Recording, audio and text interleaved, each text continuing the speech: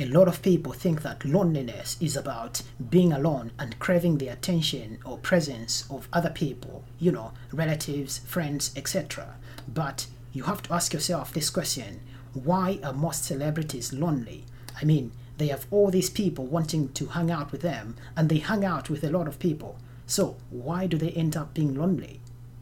They end up being lonely because most of the times the loneliest place can be a room full of people who are supposed to love you, and yet they don't love you back. So if you're spending most of your time with people who are supposed to love you and they don't love you back, that is the place where loneliness can be most profound. Alright, napiamo.